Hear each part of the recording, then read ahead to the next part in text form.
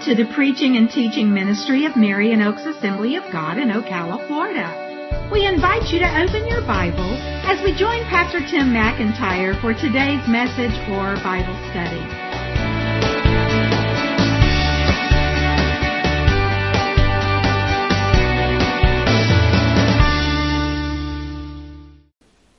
We're going to start today by taking another survey.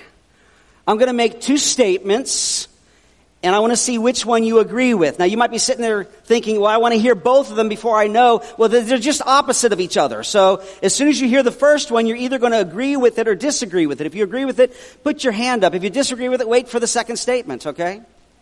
So here's the poll, if you would participate. Which of these two statements is true? First one, things are getting worse. How many of you say things are getting worse? Okay, good. Lots and lots of hands. How many of you would say things are getting better? Got quite a few hands there. Those of you that didn't raise your hand, you may be questioning like, well, it depends. What are you talking about? And to be honest with you, it really does depend. What are we talking about? If you're talking about your personal life, and let's stop and do that. In your own personal life, forget about what's going on around you, but in your own personal life, how many of you would say things are getting better? We got more hands than we did before. And I won't ask you to raise your hand if you say things are getting worse, because we know you're not wanting a pity party.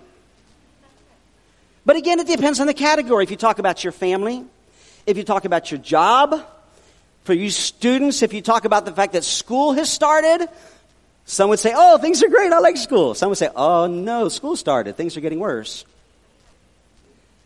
But our focus anyway, we started last week, going to go for a couple more weeks, is the world around us. And I would just say that in general, from my perspective, you can disagree with me if you want, but in general, I believe that the situation in our world is bad and getting worse. It's bad and it's getting worse. We are seeing an increase, and it's not just recent. It's, if you look at the history of humankind, there have been ebbs and flows of these kind of things and all that kind of stuff. But we see an increasing decay of social and moral conditions. We're seeing an opposition to God and to His Word and what His Word says about everything, but especially about our lifestyles. And because of that, a growing opposition to God's people who stand for the truth and live it out. Just in general, those are the things that we see. And it leads to both people inside the church and outside the church. It leads to perhaps sometimes a growing anxiety, maybe fear, discouragement, depression, anger, and in some people increasing violence and crime. Now some of you may hear all of that and say, Pastor, you need to be more positive. Okay, I'm positive things are getting worse.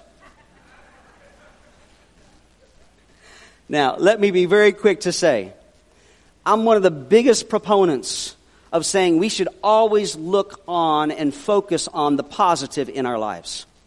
Because no matter how bad things get in our own personal lives or in the world right around us or in the world in general, if we know Jesus Christ is our Savior and Lord, God is on our side. God is actively at work in our lives. And as we cooperate with Him, we can have His peace, joy, and love, and we can have victory in and through and over every situation, no matter what happens. So even though we've been focusing last week, this weekend, next week, maybe a little bit beyond that, we'll see, on the stuff that's happening in the world that's just getting bad, we always want to make sure our primary focus is on God and what He's doing. Because if we just focus on God and what He's doing, things are great. The problem is we have to live in this sinful, fallen, human world. We see Jesus in one little statement, kind of balancing these two things out. In the upper room, when He's talking to His disciples right before He's going to be betrayed, He gives them a lot of instructions. He gives them a lot of positive things like the Holy Spirit's going to come. He's going to guide you, lead you, empower you, blah, blah, blah. But by the way, I'm leaving, which is a negative thing. Things are going to get really, really tough and all this. And then He gets toward the end of that discussion, and in chapter 16, verse 33, not our text, but just real quick, He says, I've said these things to you that in me you may have peace. In this world, you will have tribulation. You'll have trouble. I've always said that's the one promise of Jesus we don't want to claim. It's a promise. In this world, you will have tribulation. But take heart. I've overcome the world. That's the balance we've got to have.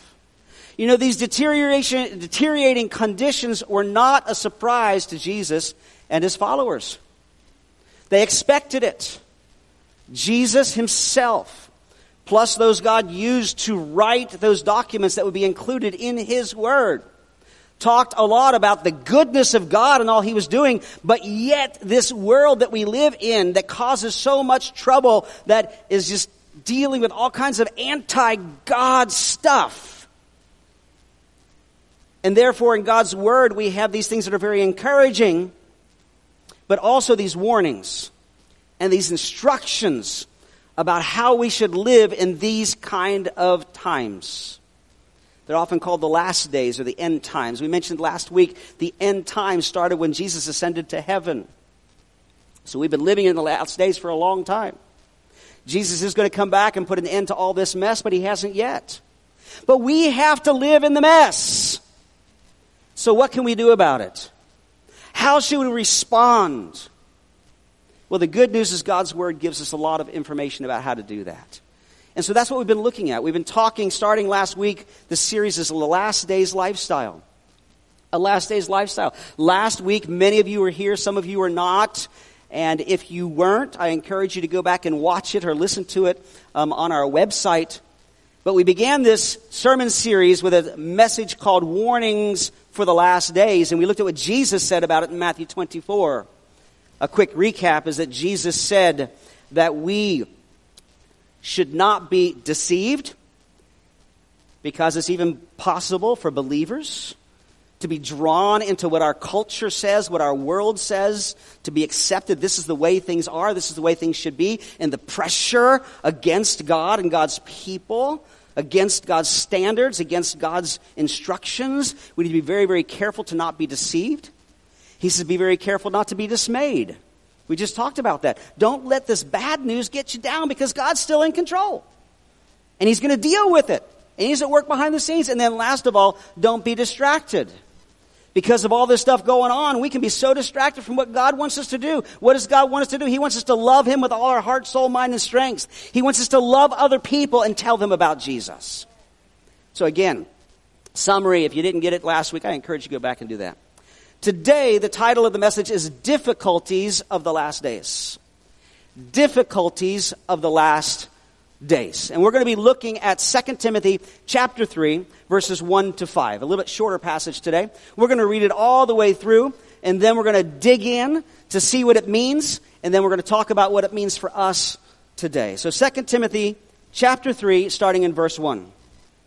Paul is writing to Timothy. But understand this, that in the last days there will come times of difficulty.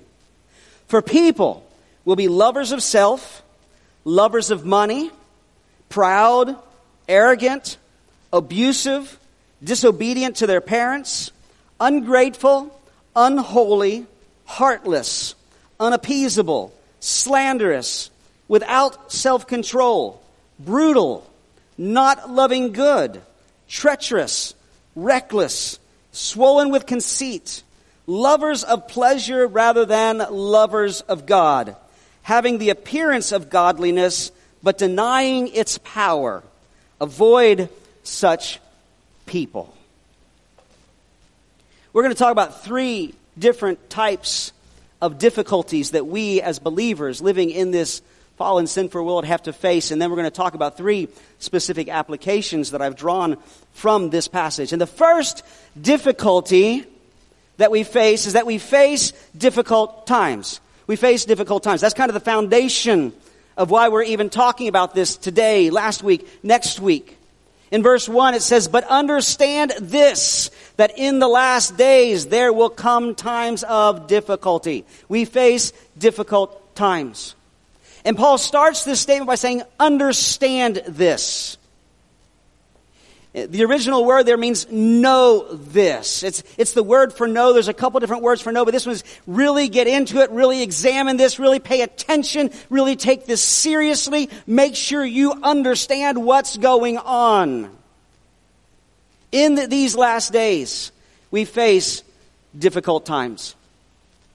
You know, as believers in Jesus Christ, our goal, our focus should be to pray and believe for the best. You know, we pray for that in our own personal life. We pray that for each other. We pray it for our world. We pray it for the church. We pray for a great revival. You know, when we talk about things getting worse, I would love to see a great revival that starts in God's church and then begins to spread throughout our culture, and it just changes the flow of things to where things would actually start getting better in our culture. And that has happened in the United States. It's happened in other places throughout the world, throughout history. It's not the normal trend of things. It's not the way things normally go. But we should pray for that. We should believe for that. But we also have to realize that even if that happens, things are still going to eventually get worse, because that's what God's Word says. The world is on a collision course with eternity. And in general, the world is under a system, a spiritual system that affects every area of life that is anti-God. And even when there may be temporary victories, either on a personal level or on a bigger level or even in culture, because God's Spirit moves and people responds, there's still going to be that battle. Spiritual warfare is real for each of us as individuals and for the Church of Jesus Christ. The enemy is going to keep fighting back. He'll do it in obvious ways. He'll do it in subtle ways. He'll do it to try to get unscriptural teaching to creep into the church. In fact, much of 1 and 2 Timothy is Paul's instructions to Timothy about false teachers that have crept into the church and are trying to steer it the wrong direction, to get people away from God and His standards and His truth. We will always fight this battle, this spiritual warfare. And you know, we talk about these difficult times, and when we do, we often focus on the circumstances. In fact, last week, I started out the sermon by listing, I told you that I just did some brainstorming, and I started making a list of all the crazy, weird, bad stuff that's happening in the world, and it started getting longer and longer, and I said, I quit. And I read that list to you. A shortened list of it is that the circumstances we're facing is rebellion against God's morality. We see injustice, we see violence and crime, the economy, politics, personal problems, and again, I'm not going to get into the full long list, but most often when we think about difficulties in the last times, we think of circumstances. And we talked a lot about those circumstances last week, but we see in this passage that Paul's not focusing so much on the circumstances as he is on the root of the problem. What is it that's causing all of these difficulties? And we find that as we face difficult times, the root of these difficult times is the second thing: we face difficult people. We deal with, we interact with, we have around us difficult people. Now, I'm not talking about the problem you've got with your spouse or your kids or your parents. But I will tell you that any of the problems that we have with each other, even in the body of Christ, the root comes down to the same thing.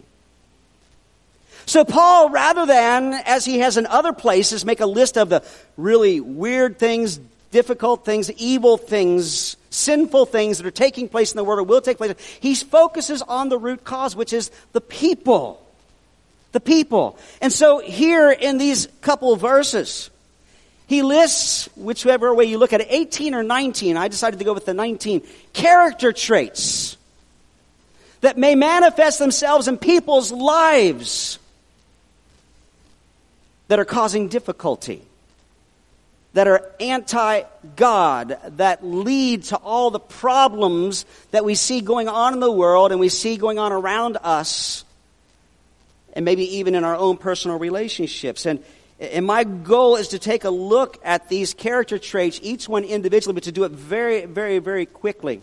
And by the way, lists like this are found all through the New Testament. Jesus had a couple of times that he just said, this is the characteristics of this world. He says, these people, this, they need their hearts changed.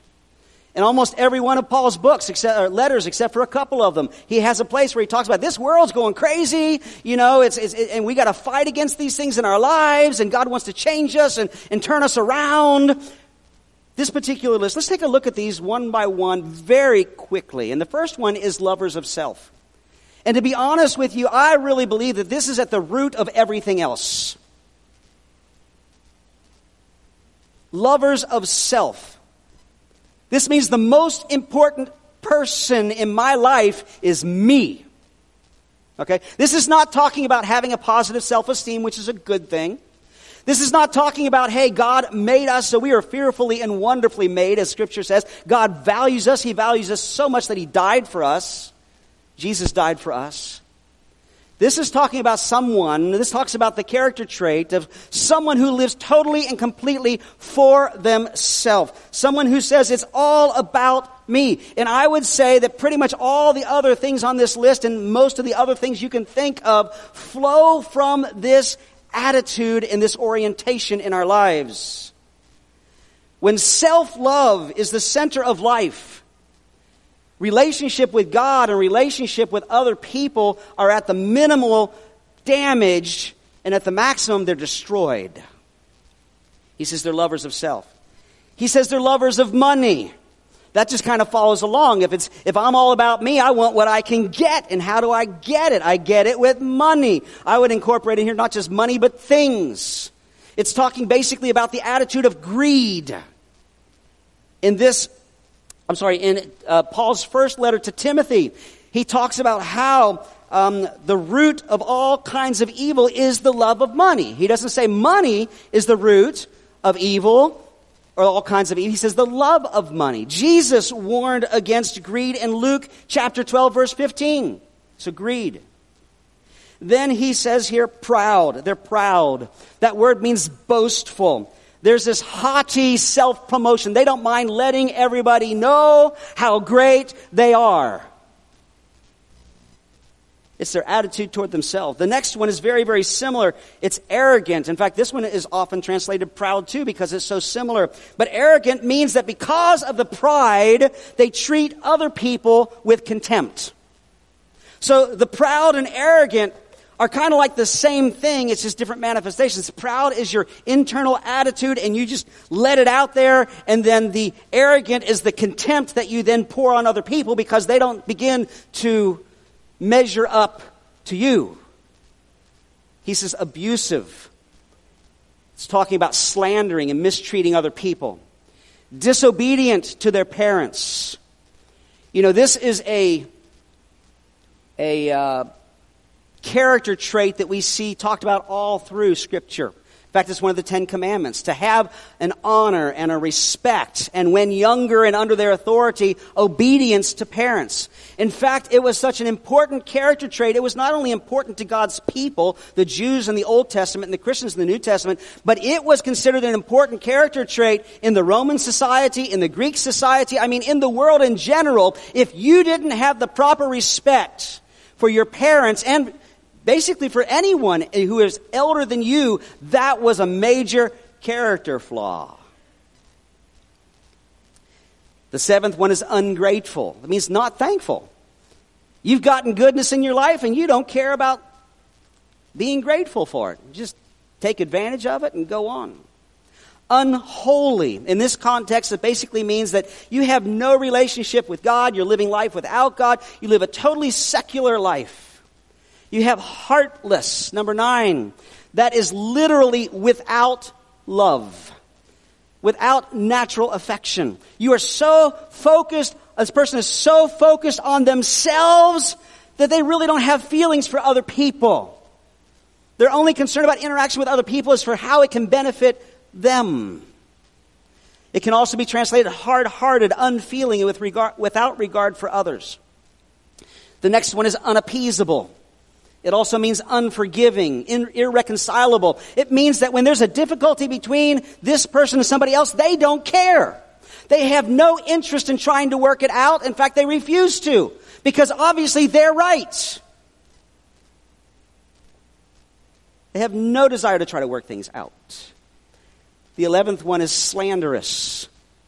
The root word for this is the exact same root word for the title of the devil.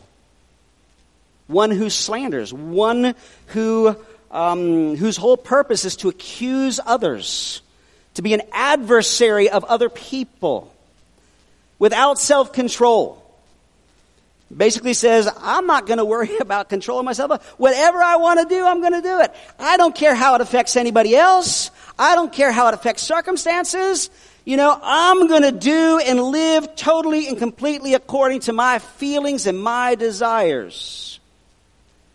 13th one is brutal. Means savage, fierce, untamable, unmerciful, cruel. I know there's a lot of overlap between some of these. 14, not loving good. In other words, there's no interest in what's good for other people. In fact, it can even be interpreted as someone who is actually an enemy of that which is good. But it's like, I don't care. As long as I get what I want and I'm focused on me, I don't care whether it's good or not. Not loving good. 15, treacherous. Means someone who's a traitor, who's a betrayer. This is a word that's used for Judas and what he did in his situation with Jesus. And these disciples are going to face this because there are going to be people that are going to turn against them and turn them into the authorities so they can be persecuted. But treacherous. They have reckless, which basically means rash, hasty. Again, a person so focused on themselves, that looks good. I'm not going to think about it. Just do it. Just do it. That's what's best for me right now. 17, swollen with conceit. I was reading and studying this. Says one person put it this: they are greatly impressed with themselves. I like that definition. Number 18, lovers of pleasure rather than lovers of God. In other words, they do worship a God, and that God is themselves and whatever makes them feel good. And because of that, God is left totally out of the picture. They put their self in the place of God as the center of their affections, and their only worship is self-gratification. What will make me happy?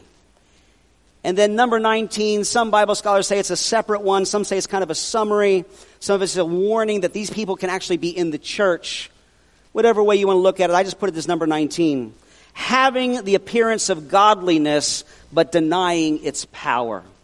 What this means is that unless you really know them and you see what they're really like, they can look really good on the outside. But on the inside, this is what their world is all about. They haven't been changed. They may be putting on a mask. Why would they do that if they're all about themselves? Because that's the best way to get what they want. Perhaps they found that to get what they want, they have to put on this show. They have to put on this mask. Or maybe part of what they want is to be thought well of other people, so they have to cover over what they really like on the inside. So Paul says some of these people, they look really godly. They may look like great Christians until you really get to know them. Jesus said some similar things about the religious leaders of his day. Talked about hypocrites. Paul talked about that too. People who look good on the outside, but inside, there's some major, major, major problems. Do you know anybody like this? Now, we would probably each say, I don't know anybody that exhibits all these character traits to the ultimate degree, but I don't think that's the purpose of Paul giving this. I think what he's trying to tell us is that this is the kind of people that are out there that have rejected God and his influence in their lives, and this is what it leads to. And each of these character traits can be held or can be part of a person's life to a smaller degree or a greater degree. But what he's saying is that this is the type of thing that people allow in their lives and they promote in their lives. They allow their character to be developed this way that leads to all this difficulty. So we may not be able to say, well, I do know somebody that list describes them perfectly. But we could look at each of those character traits and maybe group a couple here, a couple there and say, yeah, I see that. We can look at what's happening in the news and say there are definitely probably people that have these character traits that's behind that. As my wife mentioned in her prayer, I don't know if you saw it in the news, but this shooting in Jacksonville just yesterday. And because of things that were said, done, written and stuff, it is beyond the shadow of a doubt from what seems to be, from the things that happened, that this shooting was definitely based on race and hatred. It's wrong. And we don't have to know the people to say some of these character traits were probably in that person's heart and in their life, and it didn't just show up overnight, it was something that was developed. We can probably see the same thing in just about everything else we look at in the news, and we see where this terrible thing has happened, this ungodly thing, this evil thing, and we could probably surmise, and correctly so, that the people that were propagating, that carried that out, these character traits, they were there. I know it's a big discussion, and we don't discuss politics here, but there's a lot of this stuff involved in politics. Why people do the things they do, why they pursue what they pursue.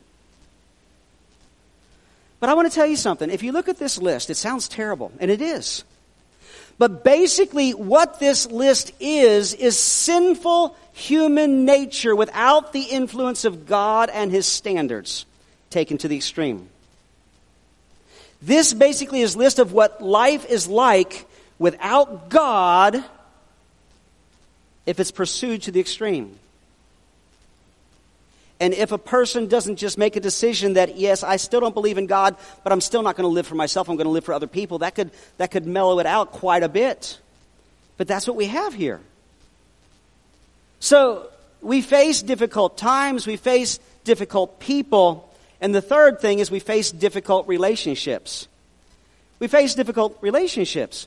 You know, he wraps this all up in the second part of verse 5 by saying, avoid such people. Now, I read that and I think, man, what does Paul mean by that? Because as we look at the rest of Scripture, we see that God, through Jesus Himself and through Paul and all the New Testament teachers and preachers, says, you are in this sinful world and you're not going to get out of it until God takes you out of it or until He comes back. And while you're here, you've got a job to do. Love God, love people, and share Jesus with others. How do we do that if we say, I'm going to avoid anybody that has any of these character traits?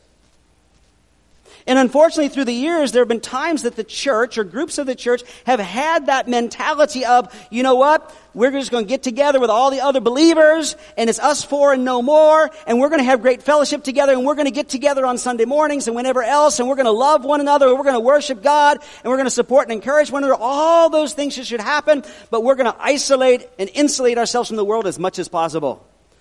Some have gone so far to say that I'm only going to go to a Christian school, which are great things to do if that's what God wants you to do. I'm only going to go to a Christian college. I'm only going to work for a Christian boss, for a Christian company. I'm going to do everything I can to isolate myself from anybody who's not a Christian.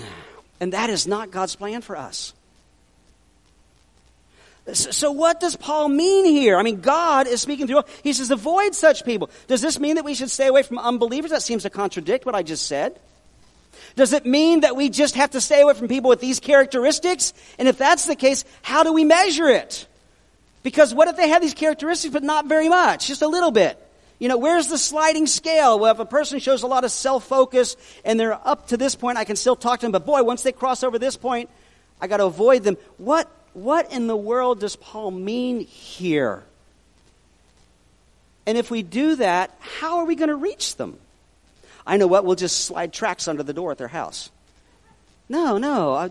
The primary way in the Bible to share the gospel is through relationship. Well, we're going to dig more deeply into what he meant by that when we get to the application. So let's jump to the application now. I told you we're going to have three difficulties we face, but then three ways we're going to apply it. And there's more than that, more ways than that we can apply this passage. But these are the three things that God laid on my heart for us, for me, today. Okay? The first one is this, is purify your character. You say, wait a minute, Pastor. We're talking about those people. That's part of the problem. I said that these characteristics, these character traits are basically sinful human nature without the influence of God taking to extreme. But can I tell you that even though, if we're believers, Jesus Christ has saved us from our sins, we still battle our sinful nature. And if we're going to be honest when we read this list, and it's one of the reasons why I took a little bit of time to try to at least give a little bit deeper understanding and focus on what these words, these character traits are all about. If we're going to be honest, we'd say, you know what, I see a little bit of that in me. If we're going to be really honest, we could say, I see a little bit more than a little bit of that in me. And I would say that before we start pointing fingers and we look around us, we need to look inside. Because we can get so busy talking about how terrible the world is and all those evil people out there, and I know some of them, and we're so focused on them, we don't allow God to change us. And I would say that that's the first thing that God, put it this way, this is the first thing that God's put on my heart from this passage, is I need to look at myself. I need to purify my character. I need to look at this list and other like them in Scripture and say, hey, to what degree is this character trait a part of my life? And what am I doing about it? It's so easy to look outside of ourselves. I want to challenge you to go back today, this week, sometime, and look at this passage and prayerfully go through this list and check your life, check your heart, check your mind, check your character against this list. Not because I believe you're going to come out and you're going to be so condemned because you're a horrible person, but because God always wants to be involved in our lives and making us more and more like Jesus Christ. And to be honest, that should be one of our greatest desires. I want to become more like Jesus. I want to get rid of anything in my life, not just the actions and the words, but the character traits that are not pleasing to God. I want the sin out of my life. In what ways do I give into the flesh? My sinful human nature. In what ways do I give into society's pressures? As I told you, God spoke to my heart in preparing this message. I always pray that He does it all the time. One of the questions I try to ask myself, every once in a while I forget, but in the process of preparing a message, and especially at the end, is saying, God, how does this apply to me? And in asking that question over the last couple of days, I felt led, well, sit down and look at the list. And look at your heart. And I went through and did that yesterday. Of these 19 things, there's things I don't relate to at all. Okay? I could be blind to myself, but I don't see myself as someone who is abusive or likes to be abusive or whatever. And anything that may not be true, it's only the grace of God. But can I tell you that out of this list, I found 8 or 9 of them that I said, you know what, Lord? I can see that tendency in my heart. Especially going way back to the first one. That really is kind of the basis of all lovers of self. You know what? We are all lovers of self. The question is, what do we do with it? And what else do we love? And where on that list of priorities of our loves does self come? That's just part of human nature. We are focused on, because it's me.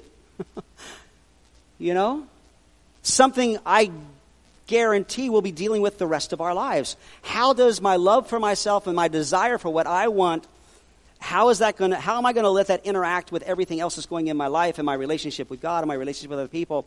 But as I said, I went through the list myself. It gave me some things to pray about. Now, please understand, I'm not confessing I'm some deep, horrible, terrible sinner with stuff in my closet nobody knows about that I really shouldn't be in the pulpit. That's not what I'm saying.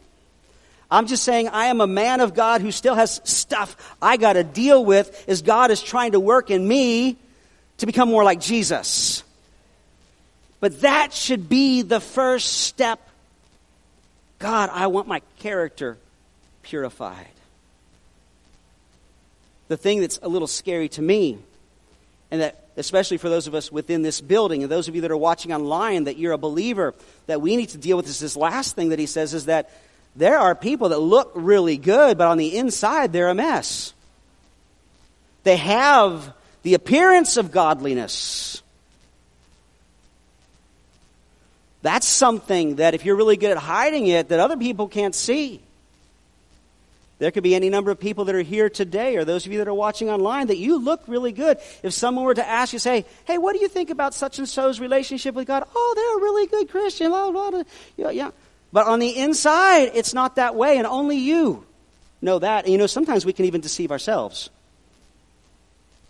But the thing is that to deceive ourselves, we have to ignore what God's Word says. I'm not trying to bring about any kind of unjust condemnation, self-condemnation that you sit there worrying, oh my, am I really a Christian or not? I really thought I was. Compare yourself to the list. Compare yourself to God's standards for every area of your life.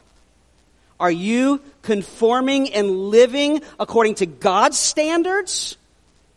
Or have you bypassed them or shoved them aside? Or made excuses for why you're different? Don't allow yourself to have a form of godliness, but something is wrong in your heart and you're deliberately ignoring it.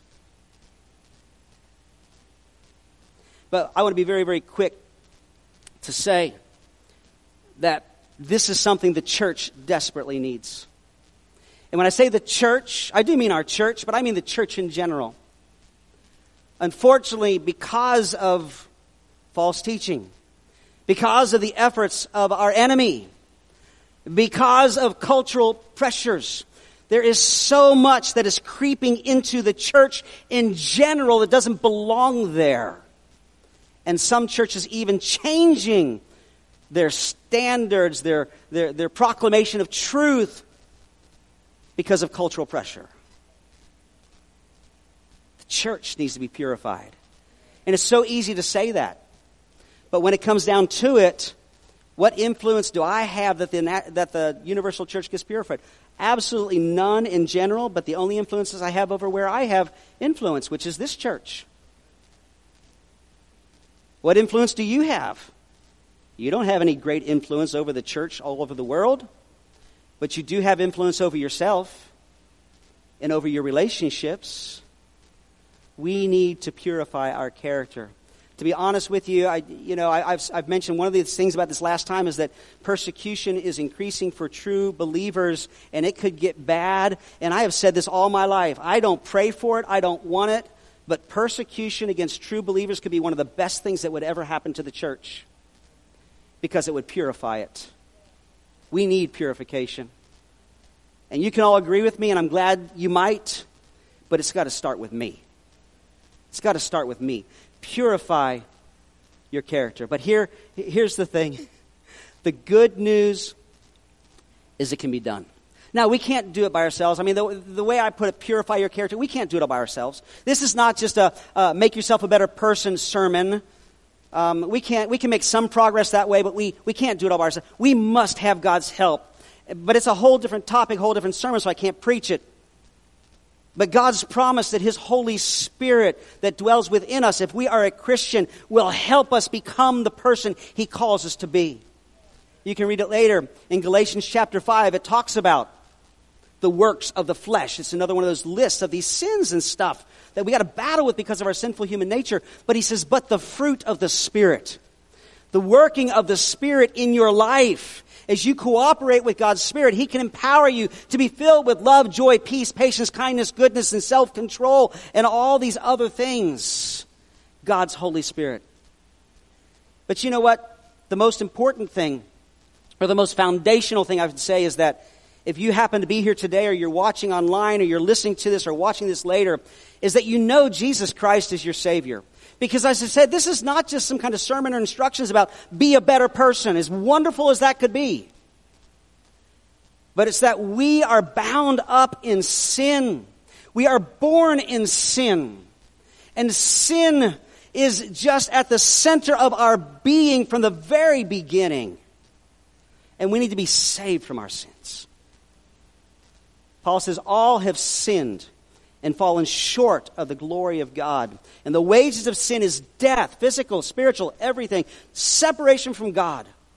But the gift of God is eternal life through Jesus Christ. Jesus, God Himself, came to earth, became man, lived the perfect life that none of us ever can, and died on the cross to pay the price for our sins. That's the gospel in a nutshell.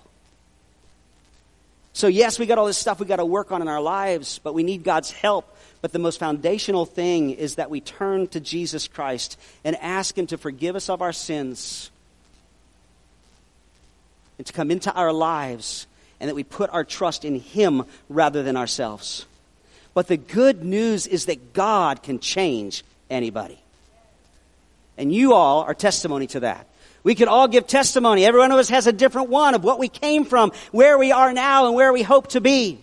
I love this testimony that Paul talks about in 1 Corinthians chapter 6, verses 9 to 11. It's another one of these lists. He says, "Do you not know that the unrighteous will not inherit the kingdom of God? Do not be deceived. Neither the sexually immoral, nor idolaters, nor adulterers, nor men who practice homosexuality, nor thieves, nor the greedy, nor drunkards, nor revilers, nor swindlers will inherit the kingdom of God." God's made it very clear. All these different manifestations of sin in our lives, and we all have them, will keep us out of God's kingdom, will keep us out of heaven. That's why Jesus had to come. But I love the way he goes on in verse 11. He says, "And such were some of you. But you were washed. You were sanctified. You were justified in the name of the Lord Jesus Christ and by the Spirit of our God." I want to deal real quickly with this issue. There's so much pushback in our society about lifestyles and attitudes and activities and actions and things that we do, and so many things that are contrary to God's word. And the reason, the excuse, if people even want to go so far to talk about the spirituality of it, is this: I was born this way. Why would God make me this way if it's not okay? I want to tell you something. Each and every one of us are born with a sinful nature, and it manifests itself in different ways. Some people are more prone to lying. Some people are more prone to taking advantage of others. Some are more prone to sexual immorality. Some are more prone. It doesn't matter what it is.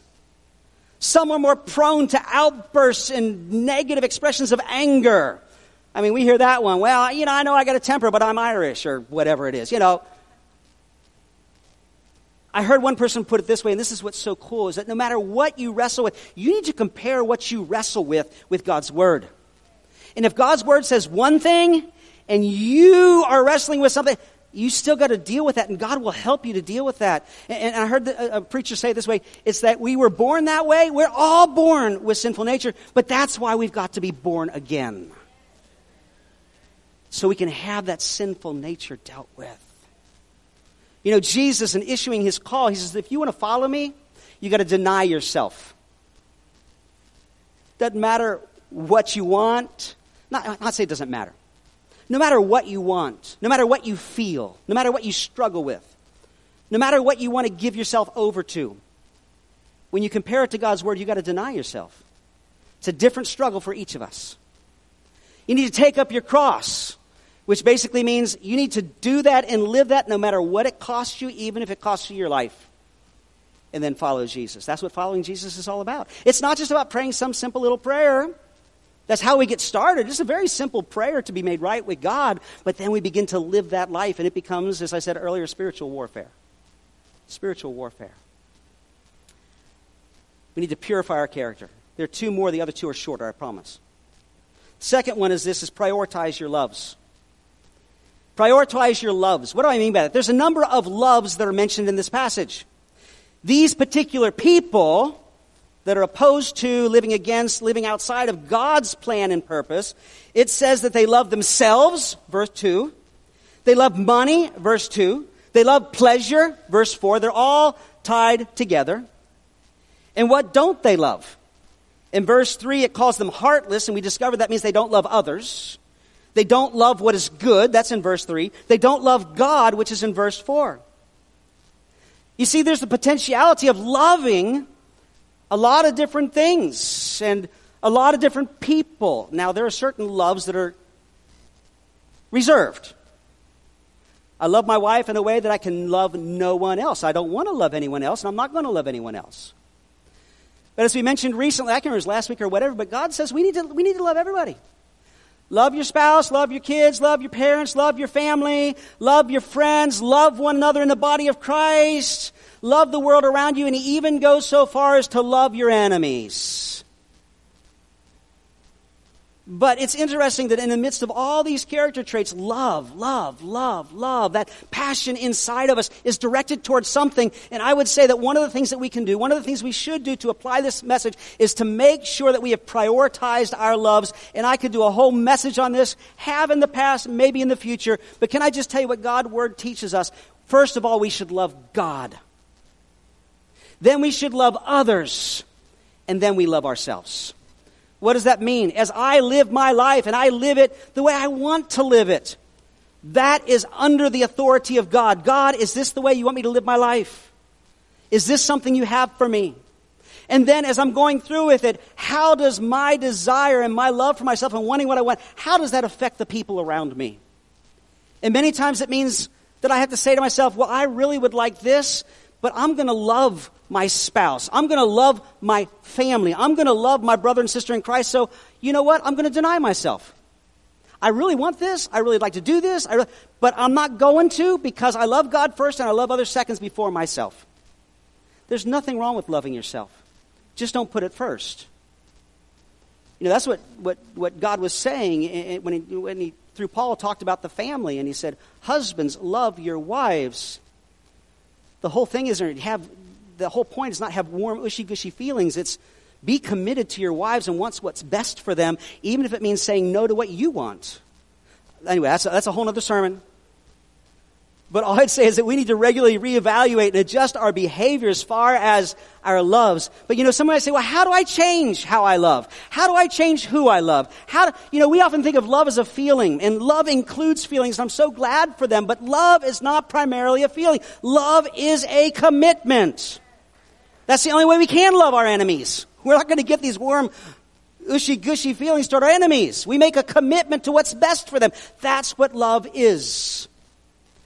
So if you want to change your loves, change your commitments and how you live out your commitments. Jesus said something in a totally different context. He talked about how we need to live our lives in such a way that we're storing up treasure in heaven instead of on earth.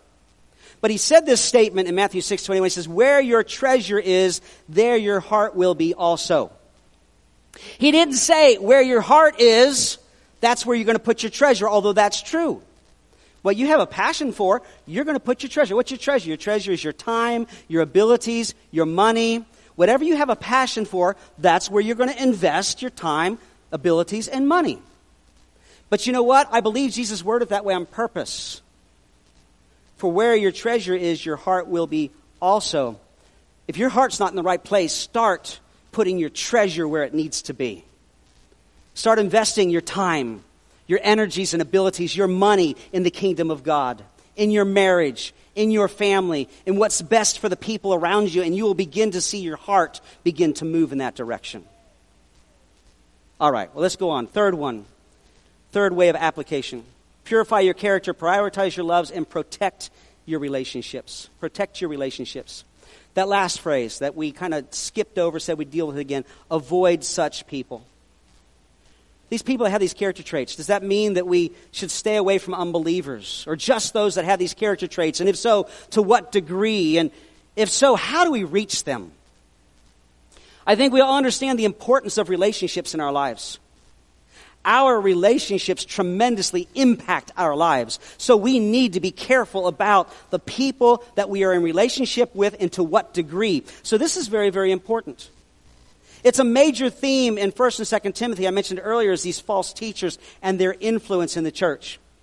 When you read these two books in particular and then other letters in the New Testament, you find that these false teachers were people that had come into the church and they were unrepentant, they were obstinate, they were problem causers, and they were destroying the church.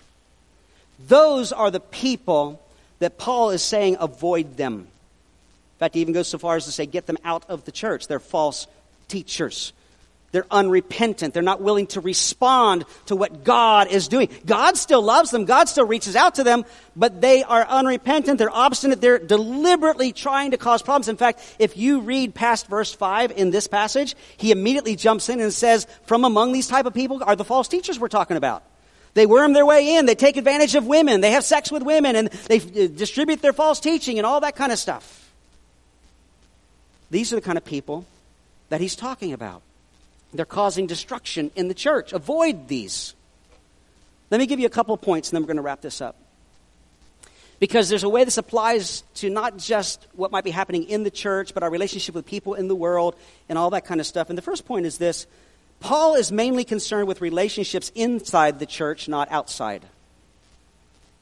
What do I mean by that? Well, 1 Corinthians chapter 5, verses 9 to 13, Paul says, I wrote to you in my letter not to associate, a previous letter, I wrote to you in my letter not to associate with sexually immoral people, not at all meaning the sexually immoral of this world, or the greedy and swindlers or idolaters, since then you'd need to go out of the world.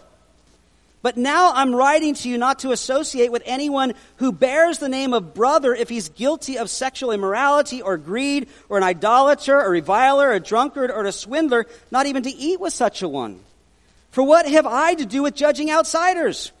Is it not those inside the church whom you are to judge? God judges those outside. What he's basically saying is people in the world act like people in the world.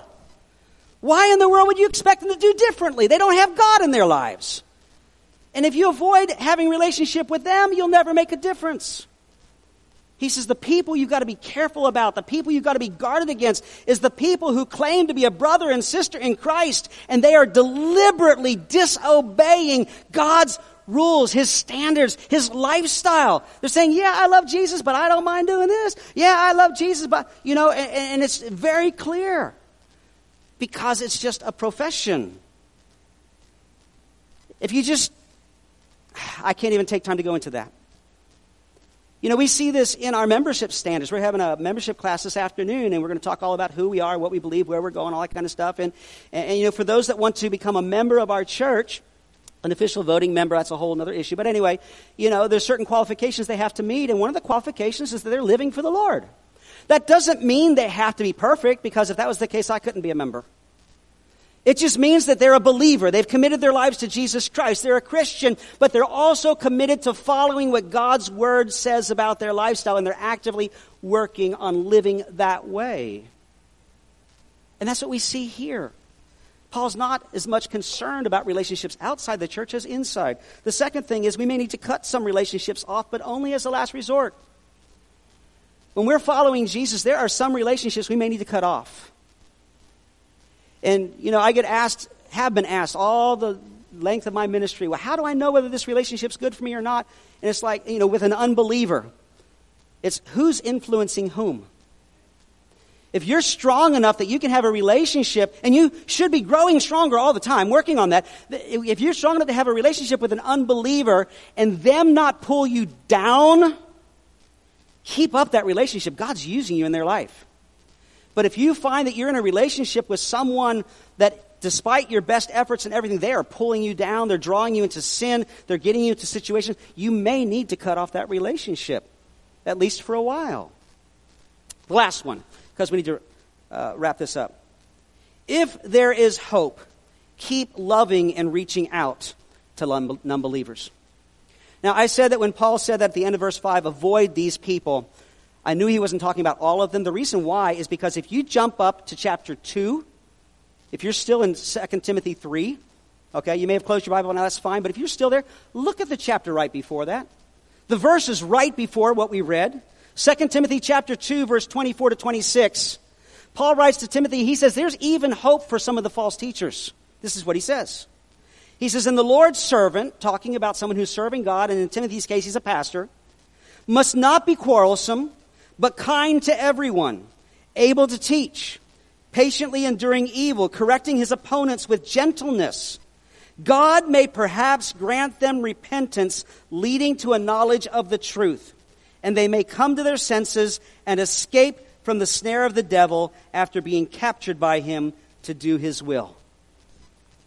So obviously Paul's not telling Timothy to avoid anybody that has any of these tendencies, because he just said, even in the case of the false teachers, if they're willing to sit down and talk with you, and you're able to try to share the truth with them, and they're at all open to hear it and to receive it, don't give up on them, because God might use you.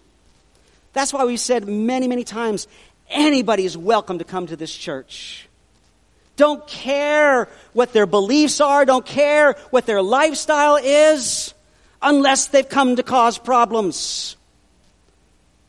But our goal is that they would know Jesus Christ and begin to live for Him. Going back to what Paul said in 1 Corinthians 6:11, and such were some of you, but you were washed, you were sanctified, you were justified in the name of the Lord Jesus Christ. So, things are getting worse in the world in general. They may get much worse before they get better. And they may not even get better much before the end. But God is still in control. God is still in control. And that's what I want us to end with today. I know this is kind of a heavy message, but there's a lot of heavy stuff in God's Word, and we got to deal with the heavy as well as the light. But remember, God's in control. Let's all stand together. As we wrap up this service today,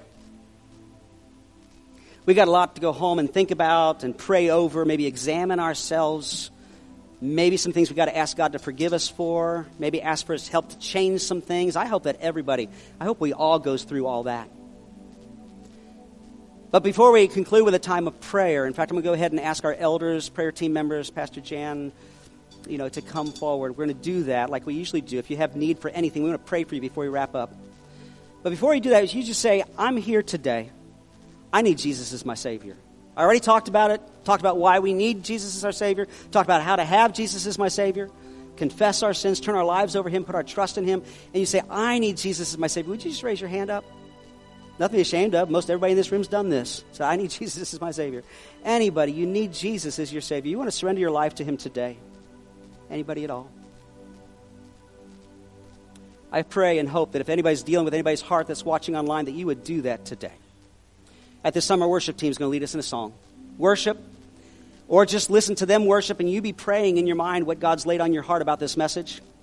But if you want or need prayer for yourself or somebody else that you care about, come, let us pray with you. And in just a couple of moments, one of our pastoral staff will close in prayer.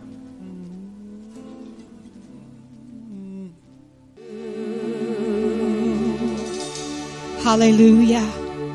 Hallelujah. Father, we thank you for your word that's been brought forth today. I pray, oh God, it would challenge every one of us, Father. God, to compare ourselves to your word and be willing to change in the areas you point out to us. Give us the ability to do that. Give us the heart, the desire to seek your face and to walk in obedience to your word. And God, I pray as we leave this house today, God, we would enter into the mission field as we walk out the doors, and we would be your shining light to everyone we come in contact with. May your love radiate through us, through our words, through our actions, through our deeds. God, I pray your blessings upon your people today. In the mighty name of Jesus, we pray. And everybody said, amen. God bless you.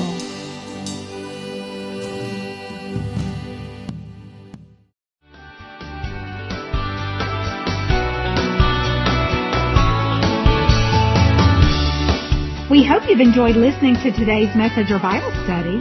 For more information, please contact us at area code 352-347-3001 or visit us online. If you are interested in supporting this ministry, go to our website and click on the online giving tab. Our website address is www.marionoaksag.org.